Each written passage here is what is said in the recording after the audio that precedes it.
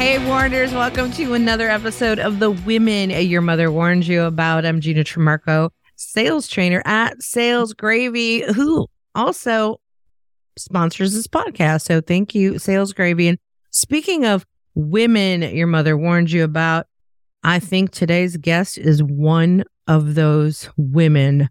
And I love her because she reminds me of me. So a little background, she's the Latin version of me.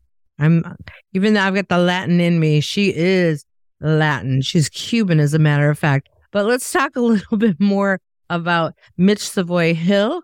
She's joining us today. She's a certified professional coach, international TEDx speaker, published author, and corporate trainer with over 25 years of hospitality and leadership experience. She started in the hospitality industry as I love this, as a singing waitress in New York City. I did not know this about her. When she was 18 years old and later went on to manage teams for international companies in the hospitality, real estate management, and construction industries. We have so much in common. I mean, even industries. She is first generation American, born to Cuban exiles, which, God, I hope we have enough time. We might have to do multiple episodes to hear the Cuban exile story.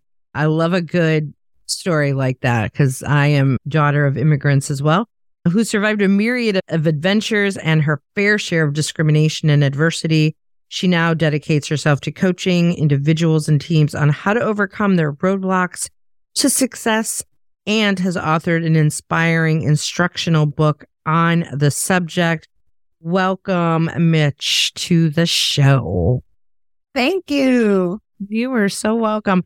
I fell in love with you when I met you at an MPI meeting in Myrtle Beach, South Carolina, and you introduced me to the group because I was doing a little talk for them, and you're like the best hype woman to introduce.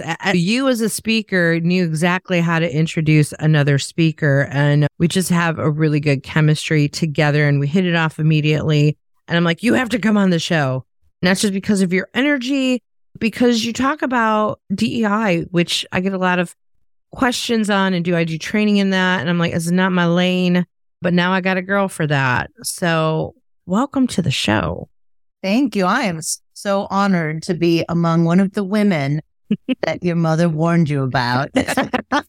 Oh my gosh. I love it. Oh, and I'm looking at the rest of your bio here.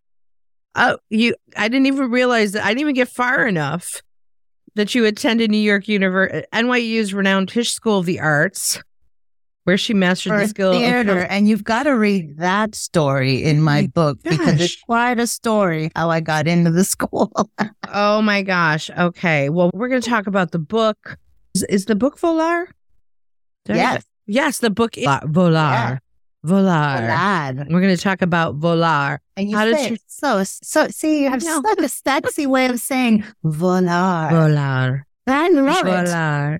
Which is an acronym. So we're going to get into that. How to turn roadblocks into runways to success. I have a feeling this show is going to not just be a runway. We're going to run away with this show. Scenario. So let's dive into the book. I want to first know, I'm always asking, as I'm an aspiring author who is about to go on a weekend getaway to write. So I'm super excited to get some massive writing out of the way. What inspired you to write this book? Partly my abuela Lilia, who I speak about a lot in the book. Uh-huh. And I quote her. There's a lot of parts that are in Spanish, and then I do an immediate translation. So for Spanish speakers, there are going to be some sayings that we grew up listening to, and we're like, oh, yes, heard that in my household. And for those who don't speak Spanish, I think it's funny when you do translating, you go, oh, so for example, my grandmother always used to say, one of the things I talk about is don't drown in a glass of water. Ay, Michi, she would say, no te ahogues en un vaso de agua. Don't drown in a glass of water. Anytime that you were feeling overwhelmed, and here, this coming from a woman who escaped a dictatorship, left everything behind, and arrived in Miami with nothing but her babies in hand, not even a formal education, and went on to start and successfully run several businesses. Wow. She didn't speak language, right? Like you can do that in Miami. You could get away with that. Well, yeah. Isn't Miami like mini Cuba? That's where I was born. Yeah. Okay. There we go. There we go.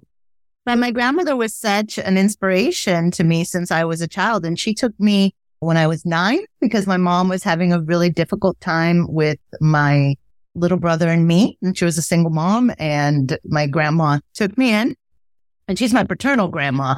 And I learned from her so much because she was a businesswoman. She was also an amazing cook. And every day after coming home from work, she would make from scratch this amazing Cuban meal and have a pristinely clean house and picked up every stray cat and dog that anybody had. I mean, I'm honored to be one of the strays that she picked up, but she had this immense heart and a way of connecting with people, which made her a really great businesswoman. And I learned and I just watched and I listened to her stories and her life lessons so that I was on my own by the time I was 18. And I saw a lot of really what would seem to be insurmountable difficulties. And I surpassed them by a lot of what I learned from Lilia. And that eventually became Volar. And when I became a coach, I started to help a lot of people overcome their own adversities or make very big shifts or start a new business or leave a toxic work environment behind, which is, because you're a coach, really difficult. People will stay in a toxic relationship, toxic job for fear. Yeah. For fear of the unknown when they just jumped, the other side is so much better. So helping people to do that, figuring out what are the tools that I use, I kind of distilled that into Volar, because speakers love acronyms. Yes, we do. But it's also the vision of Volar, the image of a bird flying over these obstacles of freedom, of flight. So many times in my life, I had to fly away from things. My family had to fly away, literally fly away from danger in Cuba. So that vision was part of the inspiration as well. And so this is my book of tools, tactics, practical exercises, and sometimes hilariously tragic stories. This is why I love you so much, because I have hilarious, tragic stories. Yes, you do. You're not a stranger to adversity yourself. I've heard a little bit of your story now, so I know. Yes, exactly. You did hear the story, and story pulls people in.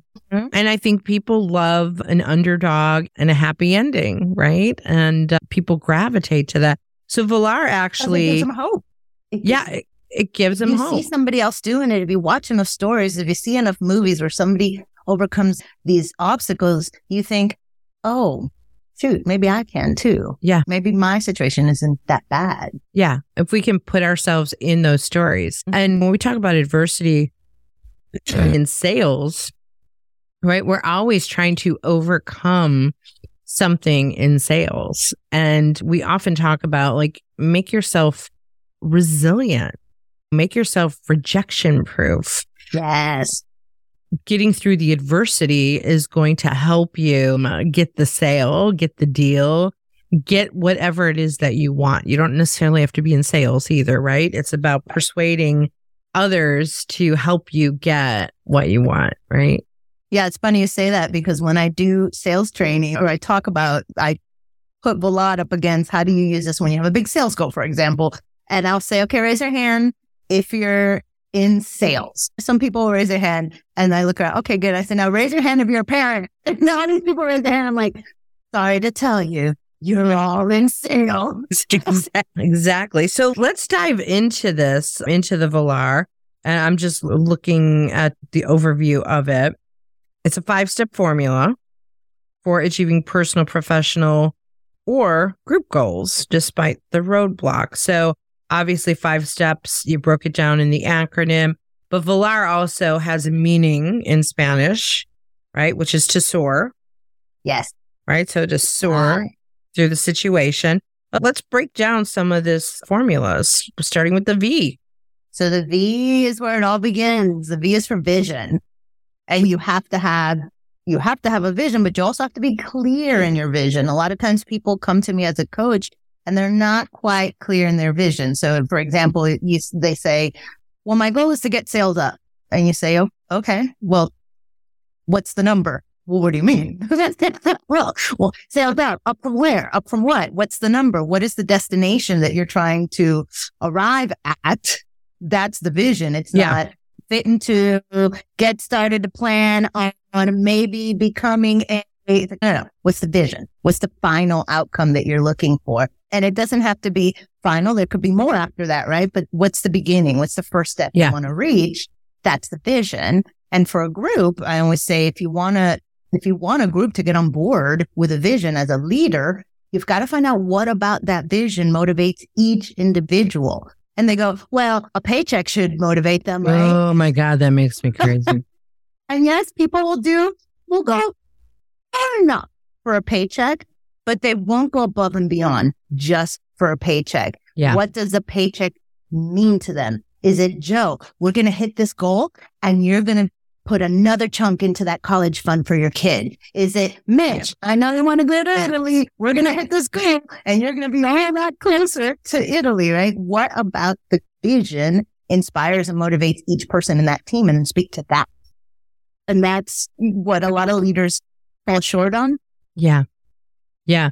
So it's not, and it's not just a company vision, right? It's actually understanding of the individual's vision. Right. And then aligning the visions. Right. Right. That's the winning formula right there. That's right. And in a family vision organization, if you belong to an organization or you sit on a committee, I've seen so many committees just running at different directions because they don't have a solidified vision, a clear vision. So vision is always where it begins. Vision is also what pulls us through when adversity hits. Yeah. You go back to that vision. You go back to really feeling it, thinking it. What is my life going to be like if I am there once I arrive? Yeah. Well, vision helps to push us through those roadblocks because they will come because that is life. Vision is like the backbone. Yes. Right? That holds it all together. That's right. And then the O in Volad is for opportunity. And I like to say, when opportunity comes to your door, you must raise your hand and say, sí, por favor. That means yes, please. Sí, por favor. Okay. Tell me a little bit more about the opportunity. So a lot of times I coach a lot of women executives, and I see this in men and women. I think it is a human nature affliction, but we talk a lot about imposter syndrome or just the fear of raising our hands when opportunities do come to the door, or not even seeing them around us, being blinded to opportunities around us, why we stop ourselves. So this is where we really work on how to overcome that, how to see opportunities for what they are, how to seize the opportunity, and how to sometimes create opportunities.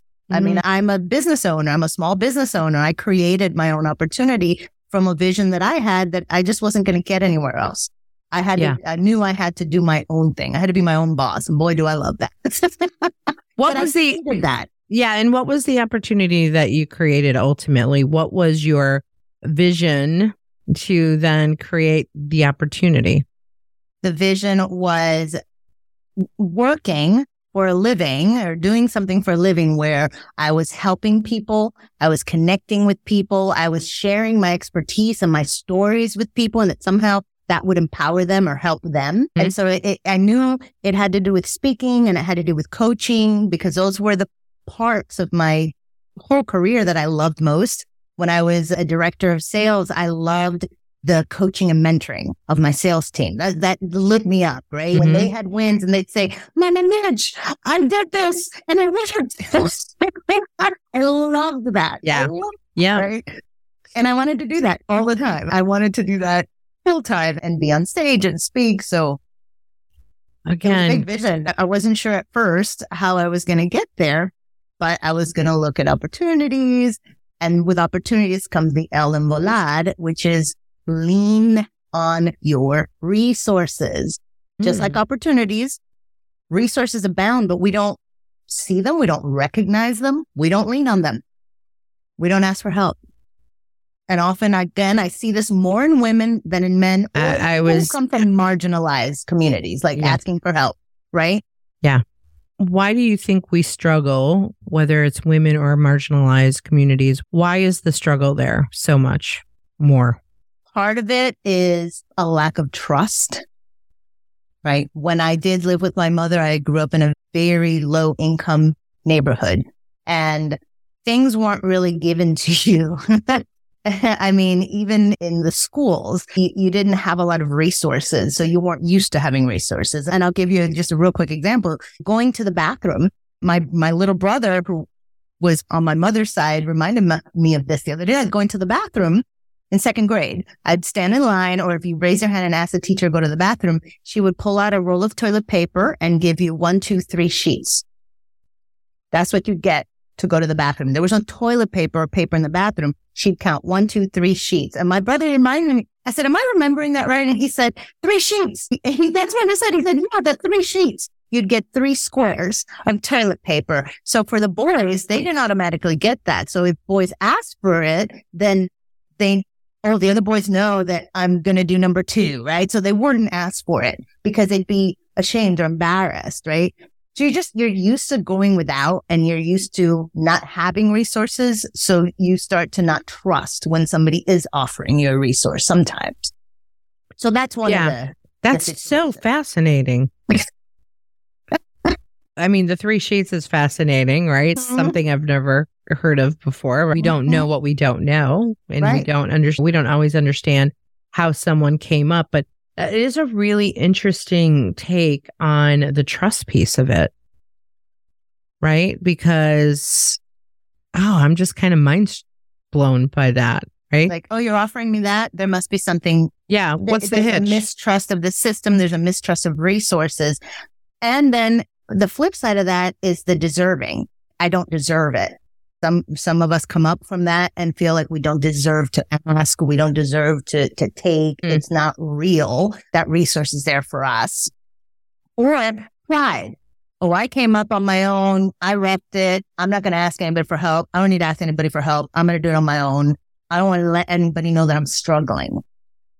Yeah. And so again, we don't lean on resources that are around us, like mentors, like fellow colleagues, when we're saying, hey, I'm having a hard time. How do you deal with this? No, I don't want to let anybody know I'm struggling. Right. So that's the pride piece there. There's a lot of reasons why people don't see or reach out or lean on those resources, but we don't get ahead if we don't.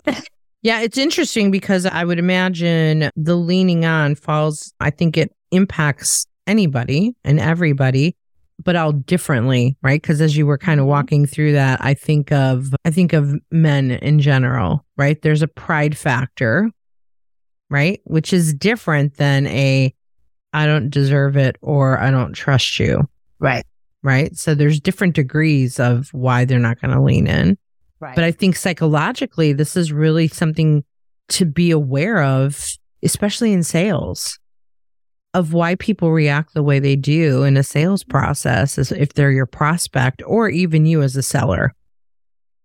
They might not trust you. They might just not be trusted. They might be very guarded. Right. And you're promising them the world and then some, and they're like, yeah, I know. And Sounds they're good. like, Too good. they're like, yeah, three sheets. 1, 2, 3. Yes. Oh my gosh. Which brings us to the A. And you have to have the V, you have to have the O, and you have to have the L before you get to the A, which is actualize a plan. I use that word actualize because it denotes action, right? Yep. I was going to guess it was action. Actualize. Okay. As many people, how many times, it happens to the best of us, right? We have a plan, like starting a good day or something where we're like, every day with enthusiasm. And then, Mitch, every day I got a plan for the day and it just goes off the rails. Yep. That's right. So actualizing a plan, some people are really great planners, but how well do they actually execute that plan? Yeah. And so I talk a lot about the pitfalls to poor planning, which are things like making the plan too convoluted that nobody on your team can even understand, or making the plan too difficult and unachievable, or making it too vague. where it's just, I'm going to prospect more. Okay, what does that mean? What exactly does that mean? Is it 2 sales calls a day? That's specific, right? I'm going to do 2 sales calls a day. I'm going to do more sales calls. Again, not specific enough. Yeah. But I also love to live by the KISS rule. You know what the KISS rule is, right? Yeah. Keep it simple, sexy. I mean, stupid. I have to ask people what this rule means because I get all kinds of answers. It's simple, sweetie. That's my Southern Belle client.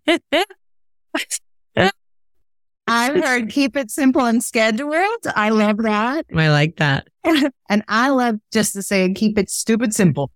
Oh, I like that. I like that one. Keep it stupid simple. Doesn't mean easy, but it means simple, doable. You can think it. It's got a finality to it. So have a plan, stick to it, keep it stupid simple. So for my coaching clients, I have them work on 3 things in 3 months. So you've got the big vision. What are 3 things you can really focus on doing in the next 3 months? It's going to get you closer to that. So that could be, if it's a big sales goal, 2 sales calls a day, go through my prospect sheet and mail everybody a little handwritten thank you card for doing business with me and send a monthly newsletter with something of value to my clients, right? That's it. 3 things. Simple, not easy. But doable, simple. You can check it off. You can see if you're tracking or not, right? You can wrap your head around it. Right. You can wrap your head around it. Leader, you can get others to wrap their heads around it. So they can go, oh, okay, you can set the expectation much more easily. Yeah. Go, all right, go out. So many leaders, I hear, go out and give me more sales. What does that mean? Yes. Get more sales. How much more sales? 1 more sale? Or I hear, I love when I do this as a keynote and I actually make people work each of these steps a little bit and share with your neighbor what you're going to do. So one I hear a lot is, I'm going to make a 6-figure income. And I go, well, which 6-figure? Because that's a big difference. Which 6-figure? 100,000 or 999,000? Very different figures. Yep. Be more specific, right? Yeah. I love it. You have to be specific with what you're going to do. And you know that as a sales coach. I mean, you know that as, somebody who works a lot in sales, right? You have to be specific. And then the R and Valar is recalibrate when necessary. Because as we all have learned now, if you didn't know it before, shift happens. And you got to be willing to fly with it. You have such a powerful story around COVID and your shifts and what you had to do to shift. And you did. You shifted and everything changed, but you shifted. Maybe change the vision a little bit, lean on different opportunities and resources, actualize your own plan, and boom. Yeah. Boom. And that's, to me, the power of, I know we were talking about the power of different things before we started recording, but that to me is power of the improv, which is my lane, because improvising is so much about pivoting. When I did own my own business, it was called Pivot 10 Results for a reason, because the word pivot and improvise to me are they're synonyms, right? It's like you have to be able to shift really quickly on a dime and be okay with it and actually look forward to it and be like, ooh, what's going to come of this shift? Be excited about the shift. Yeah. I think about pivot, and I don't know that many people thought about this during that time, but I think about pivot as a dancer when I would say your focus was still forward, and then you do it's a quick turn, and it's an exciting quick turn, and sometimes you can fall on your ass, and sometimes if you don't do the turnaround, you can hurt something. But if you get it right, it's the most beautiful, quick, slick move. And you're right back onto the focus, forward focus, pivot, forward focus, right? Yeah. I always think of a dancer. I love that. I always love pivoting as a dancer. In salsa and merengue, I mean, the pivot is beautiful. It's just drama, right? Well, especially if you embrace it that way. Right. If you embrace the pivot as beautiful. I love that. Pivot. Yeah, embrace a book that I recommend to a lot of my clients is called A Beautiful Constraint. And it's one of my favorite books because it talks about the constraints that we're up against, but how do we see the beauty in the constraint? And when you change your perspective on that obstacle and you see the beauty in it, even when I get frustrated with something, I go, oh, reel it back in, Gina. If we were to look at this, like, what's good about this situation? Let's reframe it. And every time I reframe it that way, it seems to be a cool situation. But 10 minutes ago, it was horrible. Right. Or what can I learn from this situation? Because sometimes, let's face it, the situation isn't good. I mean, I've talked about this and had somebody say, my husband just died. What is good about that? No super rainbow and volar and beautiful viewpoint is going to change that my husband died and it was terrible. And I said, yes, but your adversity is your advantage. And she said, how could that be? And I said, because someday, and I know this sucks what you're going through right now, but someday one of your fellow sisters here will be going through this, maybe. And you're the only person who will understand. You might be the only person that can reach out and hold their hand and say, sister, I've been here. I've got you. Yeah. And that's powerful. And that's using your adversity to your advantage. So it doesn't mean that everything's good and everything can be made good, but you can learn from it. Yeah. At least I believe that. Well, I'm with you on that. I probably have a master's degree in adversity. Or doctorates. No, it's more. Can I think I definitely have a doctorate in adversity. And here you are, strong and beautiful and bold and doing what you love, right? Yeah. Well, and I find the thrill in the adversity. I mean, I'm not like outgoing, like, give me adversity, but even now I feel so blessed in my life with everything that I have. And in the back of my mind, I'm like, don't get too cocky. Meaning I'm grateful for it and I'm going to stay present in it. But life is a roller coaster and there will be more adversity. That's called life. I've listened to people, and my mom was a pretty negative person, but I've listened to people say things like, when am I ever going to get a break? When am I ever going to get a break? And I'm like, well, life is a series of you get a break, you don't get a break. You get a break, you don't get a break. That's what and everything that we do in business and in sales is about that too. I get a deal, I don't get a deal. A deal goes through, a deal dies. You get back up and you keep pushing through it. But that's something that you have to be able, again, to see it as an opportunity and a resource. And there are some people that are hell-bent on being victims. And that's not the people I coach, right? Amen. Coachable, right? Everything's against me. And I had similarly family members that are very comfortable in their victim role. And everything's against me and everything's against me. And I remember even as a little kid telling these family members, I don't know where I got this because I was pretty young, but I had this idea that, hey, life gives everybody a hammer and a nail. Now, some people look at that hammer and nail and say, oh, what is this? Then look at this. I'm so life only gave me a hammer and a nail. What am I going to do with this? And some people look at that hammer and nail and say, what am I going to build with this? So you choose. Yeah. Yeah. That's a really great analogy. I like that. Yeah. Little Mitch. Little Mitch. Well, let's talk a little bit about Little Mitch, who grew up into Big Mitch. One of the things that got us into a conversation in person was the fact that a lot of what you focus on is in DEI. And we started to have this conversation, I think last week sometime too, about this. It's not a lane that I'm in on purpose because it's not my ballywick. I think you got to pick a lane and kind of stay in that lane. But I don't know. I kind of want to dive into, there's so much going on in this world. And I'd love to hear just some of the things you're seeing and perspectives you're seeing. There's a lot of frustration over how to refer to people, how to talk to people, how to get through without offending people and what are the right things. And I think I mentioned to you that I knew at one point, I'm like, okay, I've become the old person who needs educating. And I'm a huge believer in, I don't think people inherently want to be jerks. I think that oftentimes we're just ignorant, right? We're ignorant because we're not in a certain environment and we can't put ourselves there to understand people. Right. And what they're going through. And I think I brought this story up to you about in sales, we're always trying to find commonality and connecting. And me as a woman who loves her hair, I'm always connecting with other women about hair. And I was telling a story about like connecting where I was getting on a call with a prospect and she had this beautiful hair. And I was like, oh my gosh, you got such beautiful hair.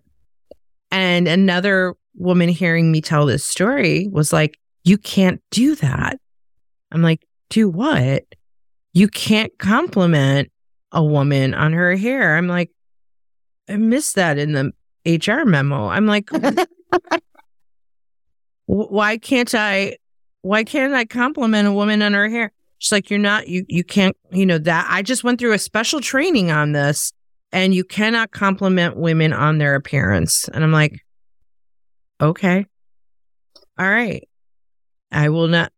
I'm so confused. And I'm like, and I told our HR person, I'm like, maybe we need some training on this because I don't know what the rules are anymore. So I'm just going to drop that right there as a conversation starter. Drop that right there. As a conversation starter for you, because we're interfacing as salespeople with all kinds of people every day. And on a completely separate note, I think about my stepson who is in situations where he goes to school with kids who identify as cats and have kitty litter boxes in their restrooms, right? And that's real for people who are identifying that way. But there we go. I put that right in front of you, Mitch.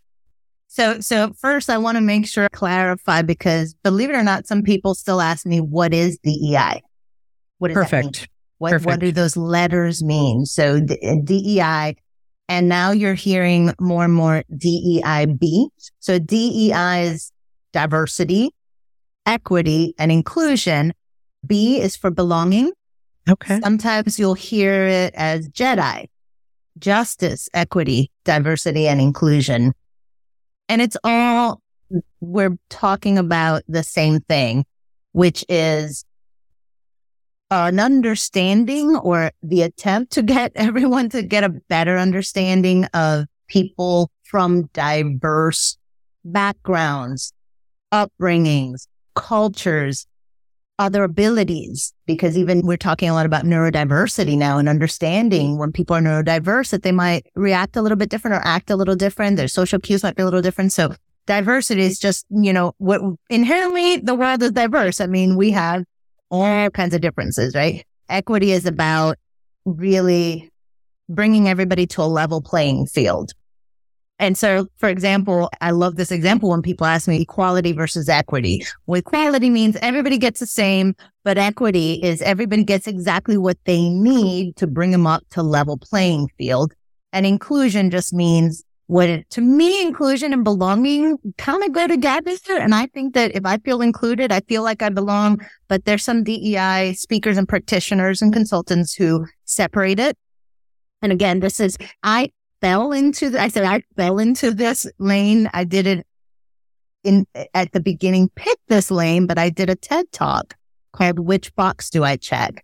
About being first generation American of Afro-Cuban parents and not knowing at many points in my life which box to check. When they ask, well, are you white? Are you black? Well, neither, both, not sure. Are you Hispanic? Are you American? Yes?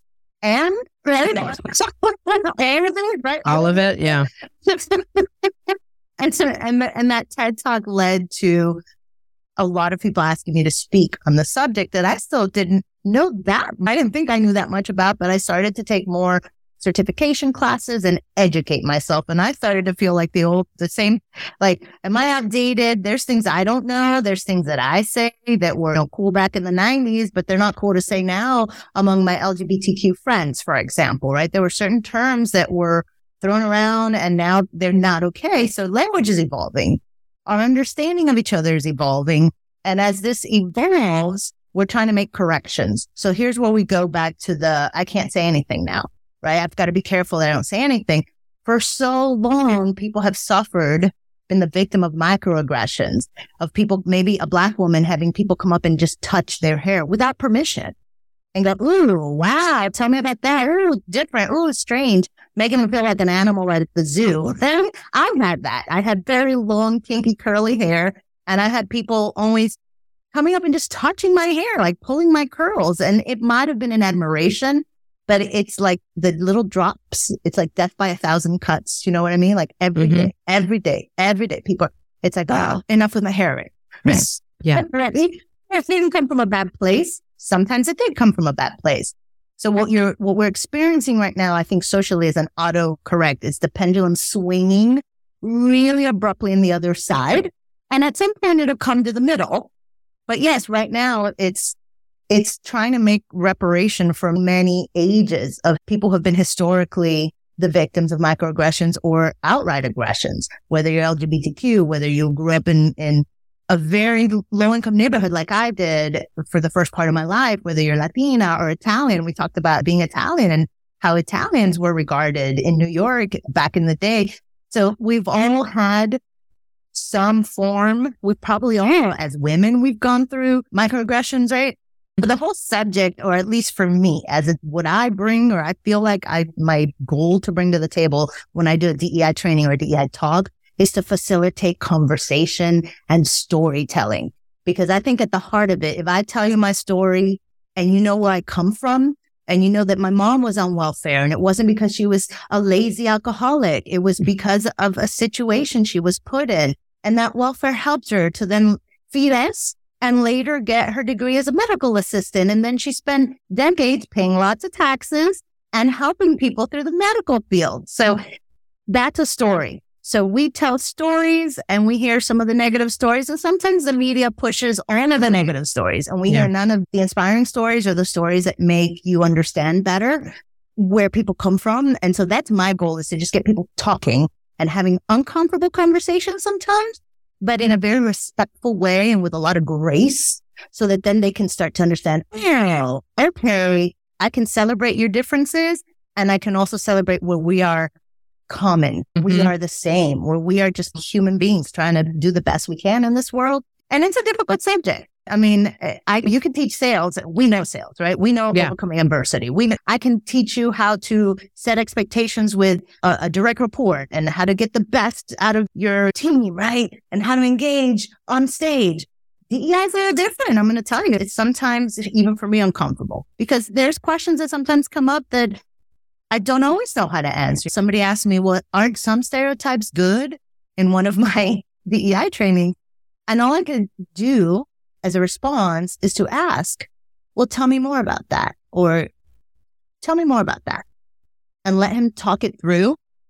And then eventually in him talking it through, he was like, oh yeah, well, I can see where that, sometimes there's the answer is in, well, what is your intention? Or some people are like, well, why is that a microaggression? It wasn't my intention. And so, okay, well, then we need to educate ourselves better, maybe what to say, what not to say. And so I think that it's uncomfortable for people who are now being held accountable for things that maybe weren't brought to their attention before. And it's uncomfortable. Sometimes it's embarrassing. Oh, I said the wrong thing. I don't even know what to say. But I think it's a small price to pay, that temporary embarrassment, to learn something and then connect better. I think that's the goal, at least for me, when I talk about the guys. How can we connect better? How can we stop fighting amongst each other? How can we just solve some common problems by working together? And that's my goal, at least. That's what DI means to me. Yeah. Well, so help me with this. Compliment or not compliment another woman? I think it depends on your rapport with that woman, right? You and I have a rapport. You tell me my hair looks fabulous. Thank you, because I spent a lot of money and time on it, right? If I don't know somebody, I might not jump at that right away.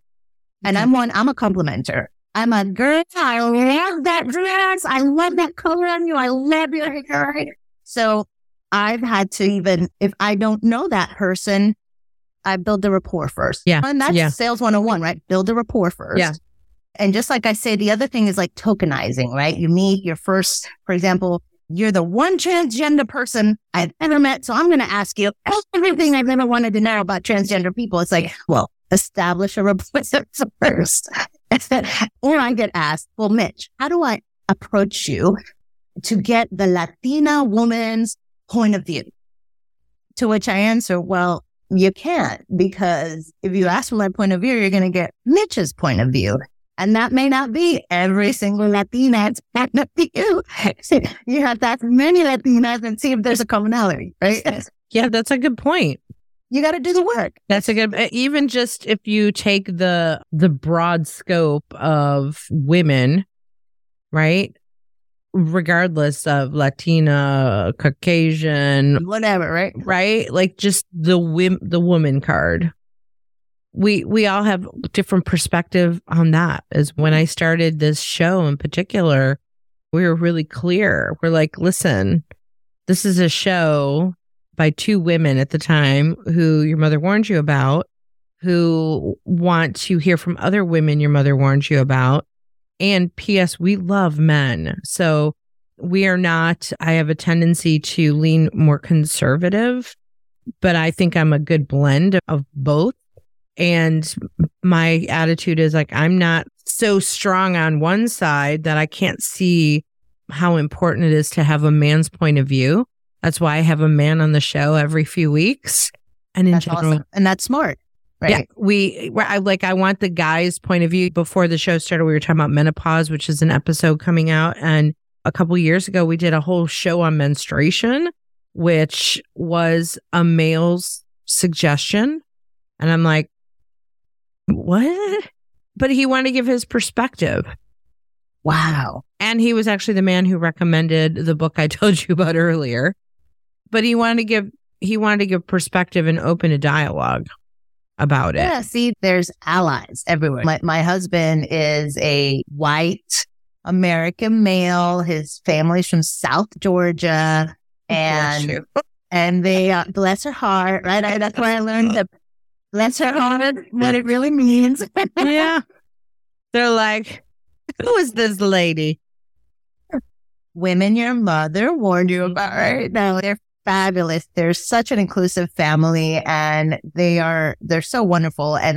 But my husband is one of those that has like the bleeding heart for him as a male, him as a white male. He's always very much working hard to educate himself to be a good ally. And so that's the point. We need allies. We need men to be allies if women are going to grow in their leadership and be more empowered. And we need allies in all different areas of this DEI world. So to be a good ally, you have to be educated, and you have to educate yourself by lean on your resources, right? Google's my friend sometimes, but don't believe everything you read on Google, right? Read different stories, read stories from different perspectives.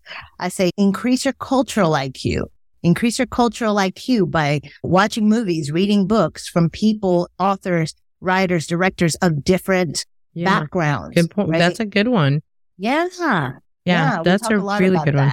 Because the first thing that came to my mind was the importance of having conversations. And to your point, they're difficult. But this is what I've learned. I need to ask, like, what is your perspective walking your walk so that I understand it? And I don't know if you and I had talked about this, but I'd sat on a diversity council for my local chamber for a few years, and I was the eager white girl, and I was one of the one of two white girls on the council. And I'm like, okay, I need help. I was that, I don't want to say obnoxious, but I was just like dying to be educated, dying of thirst for education, because I had been criticized for running an improv comedy theater with all white faces. And I'm like, I don't want to have all white faces. It's not the intention. I don't know how to have help me. How do I attract it? How do I find it? How do I diversify? We want that. I mean, to the point where we would cast people of color, I hate to say it, just for their color and not their talent. Right. Yeah, it's not an uncommon reach. Even HR HR departments and managers who reach for, well, we're just going to do the diversity hire, right? When it should be, I mean, people should still be hired based on their talent, but it just means you have to widen your net. And that's hard, right? That takes a work. That takes a work, but I understand. And I appreciate that you have that, you've got an Italian background. You have a very ethnic background. So it's, you yourself come from a whole blend of stories and people who are white Americans, generations of white America that tell me, well, I don't really have an ethnicity, so I don't have anything to say. And I said, of course you do too. We all have a story. We all have a culture, but we do. And so the question should be, what's your story? I think that's a better question than what's your perspective as a Latina or somebody with an Italian background. And I've sat on a DEI panel where somebody at the end said, well, we loved that Mitch was on it, but wouldn't it have been better not to have a white woman sit on this DEI panel? And I've said, well, first of all, I'm Afro-Cuban. Oh, I didn't know. And I'm like, well, you didn't ask, right? So we can't assume things either, right? So it's what's your story? I think the best question to ask is what's your story? And then you learn. I love that. Funny short story along with that. When I first joined this council, it was a new council and it was a 3-year term. And then year 2 comes along and it was the first day of year 2. And I remember a Black woman saying she was really frustrated with the council. She said, last year, everybody looked like me. And this year, it doesn't anymore. And I got offended, right? Because I'm like, I'm a woman. I still fall into this somewhere. I'm not a Black woman, but I'm I'm a woman. I'm pretty sure I fall into this DEI stuff, right? And that to me is fascinating. That we have the ownership of what's our world. Right. And the fact that we get offended, right? We make it about us. Like you said, you got offended. Yeah. She was just stating a feeling. She was stating a perception. Yeah.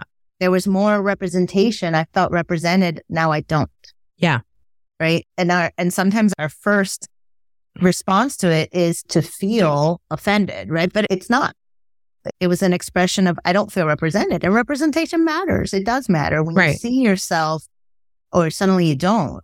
I mean, that would raise questions too. What happened that maybe those people of color didn't feel included anymore, didn't feel like they belong there anymore? Maybe not, but that's a good question. You go, you're right. That's a fact. It was very broad. Now it's not. We should look into that, right? We should just even what happened there. But also, I think someone actually stood up and stated, well, let's look at who's here in the room, right? We added someone with a disability. We added someone who was gay. Now granted, maybe those that were added were white. And so now it looks like it's a skin color change, right? That she could be feeling that. And to your point, we're all feeling our own. I'm not represented anymore, kind of. And so it's just, and so in those situations, rather than making it about us, staying back to your yes, and we should look into what happened there.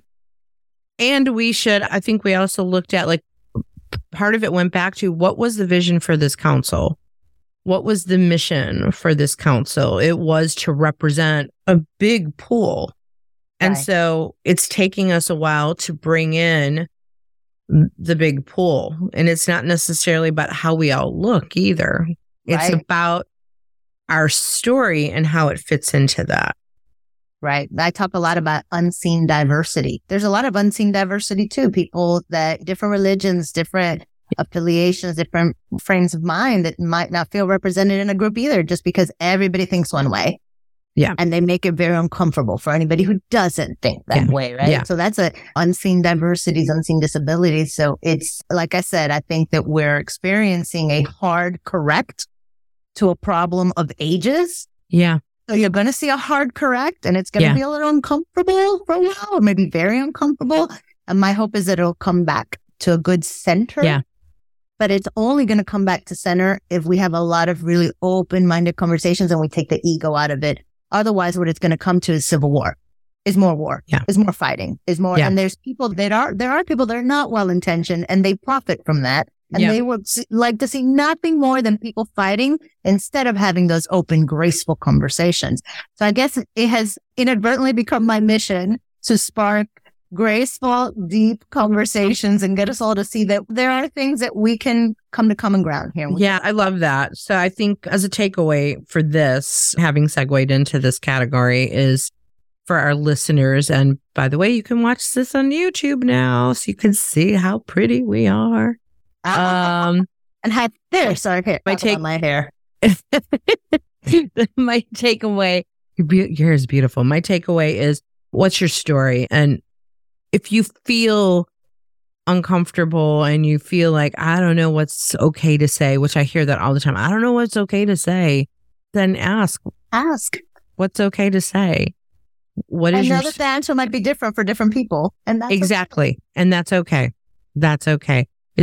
Do I hug somebody or don't hug somebody? I'm a hugger, right? But I just kind of try to feel them out before I go in for the hug, right? And it's the same kind of thing, right? Is to try to feel people out. Before I say you got great hair, I'm going to feel you out before I say you've got great hair. Feel me out, don't feel me up. Exactly. I'll feel you out, not fill you up. Yeah.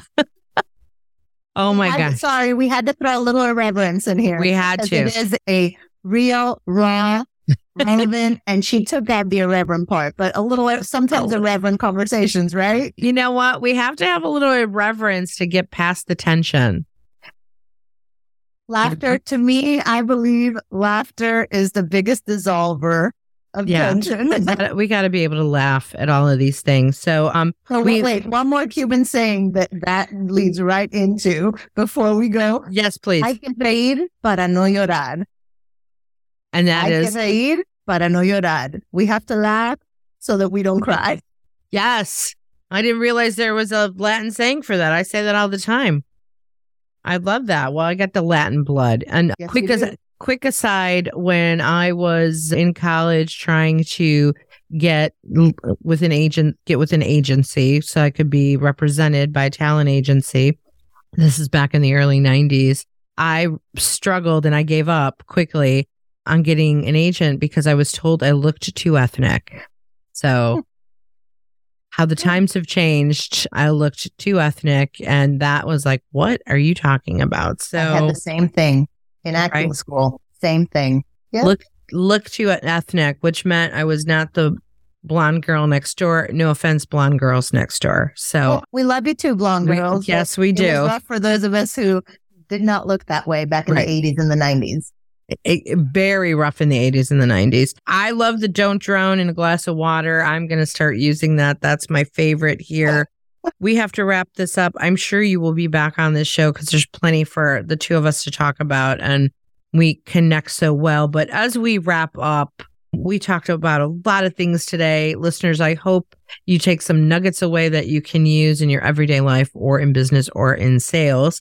For people who want to connect with you, Mitch, what is the best way for them to connect to you?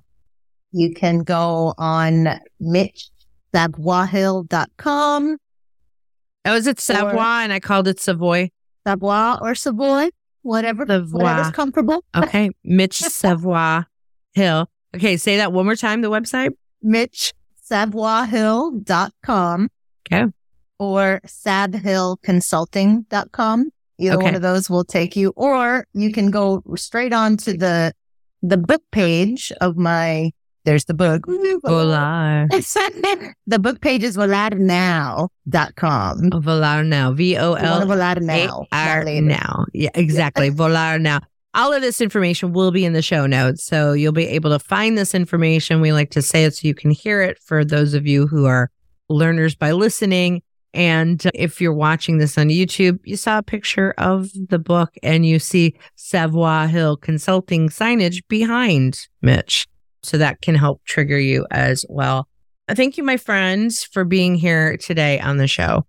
Thank you for having me. This was so fun. Awesome. I love hearing that. And thank you, listeners and viewers, for listening and watching this show, The Women Your Mother Warned You About, brought to you by Sales Gravy. And of course, I got to mention Sales Gravy University because we continue to add more courses every day. I can't keep up with it. Every day I get a new notification of yet another new course. And some of these courses are just like 5 minutes long. They're micro courses. They're quick hits. And we have this all access pass that is ridiculously affordable, like $97 a month affordable. Ooh, that is affordable. Yeah, which gives you access to all of our on-demand courses and our live courses. And a lot of those courses are with me. So go check that out. Sales Gravy. Big win. Yeah, right? Salesgravy.university. And of course, for more on me on the show, womenyourmotherwarnsyouabout.com. So we're out of here and we'll see you on the next show. Bye, everybody.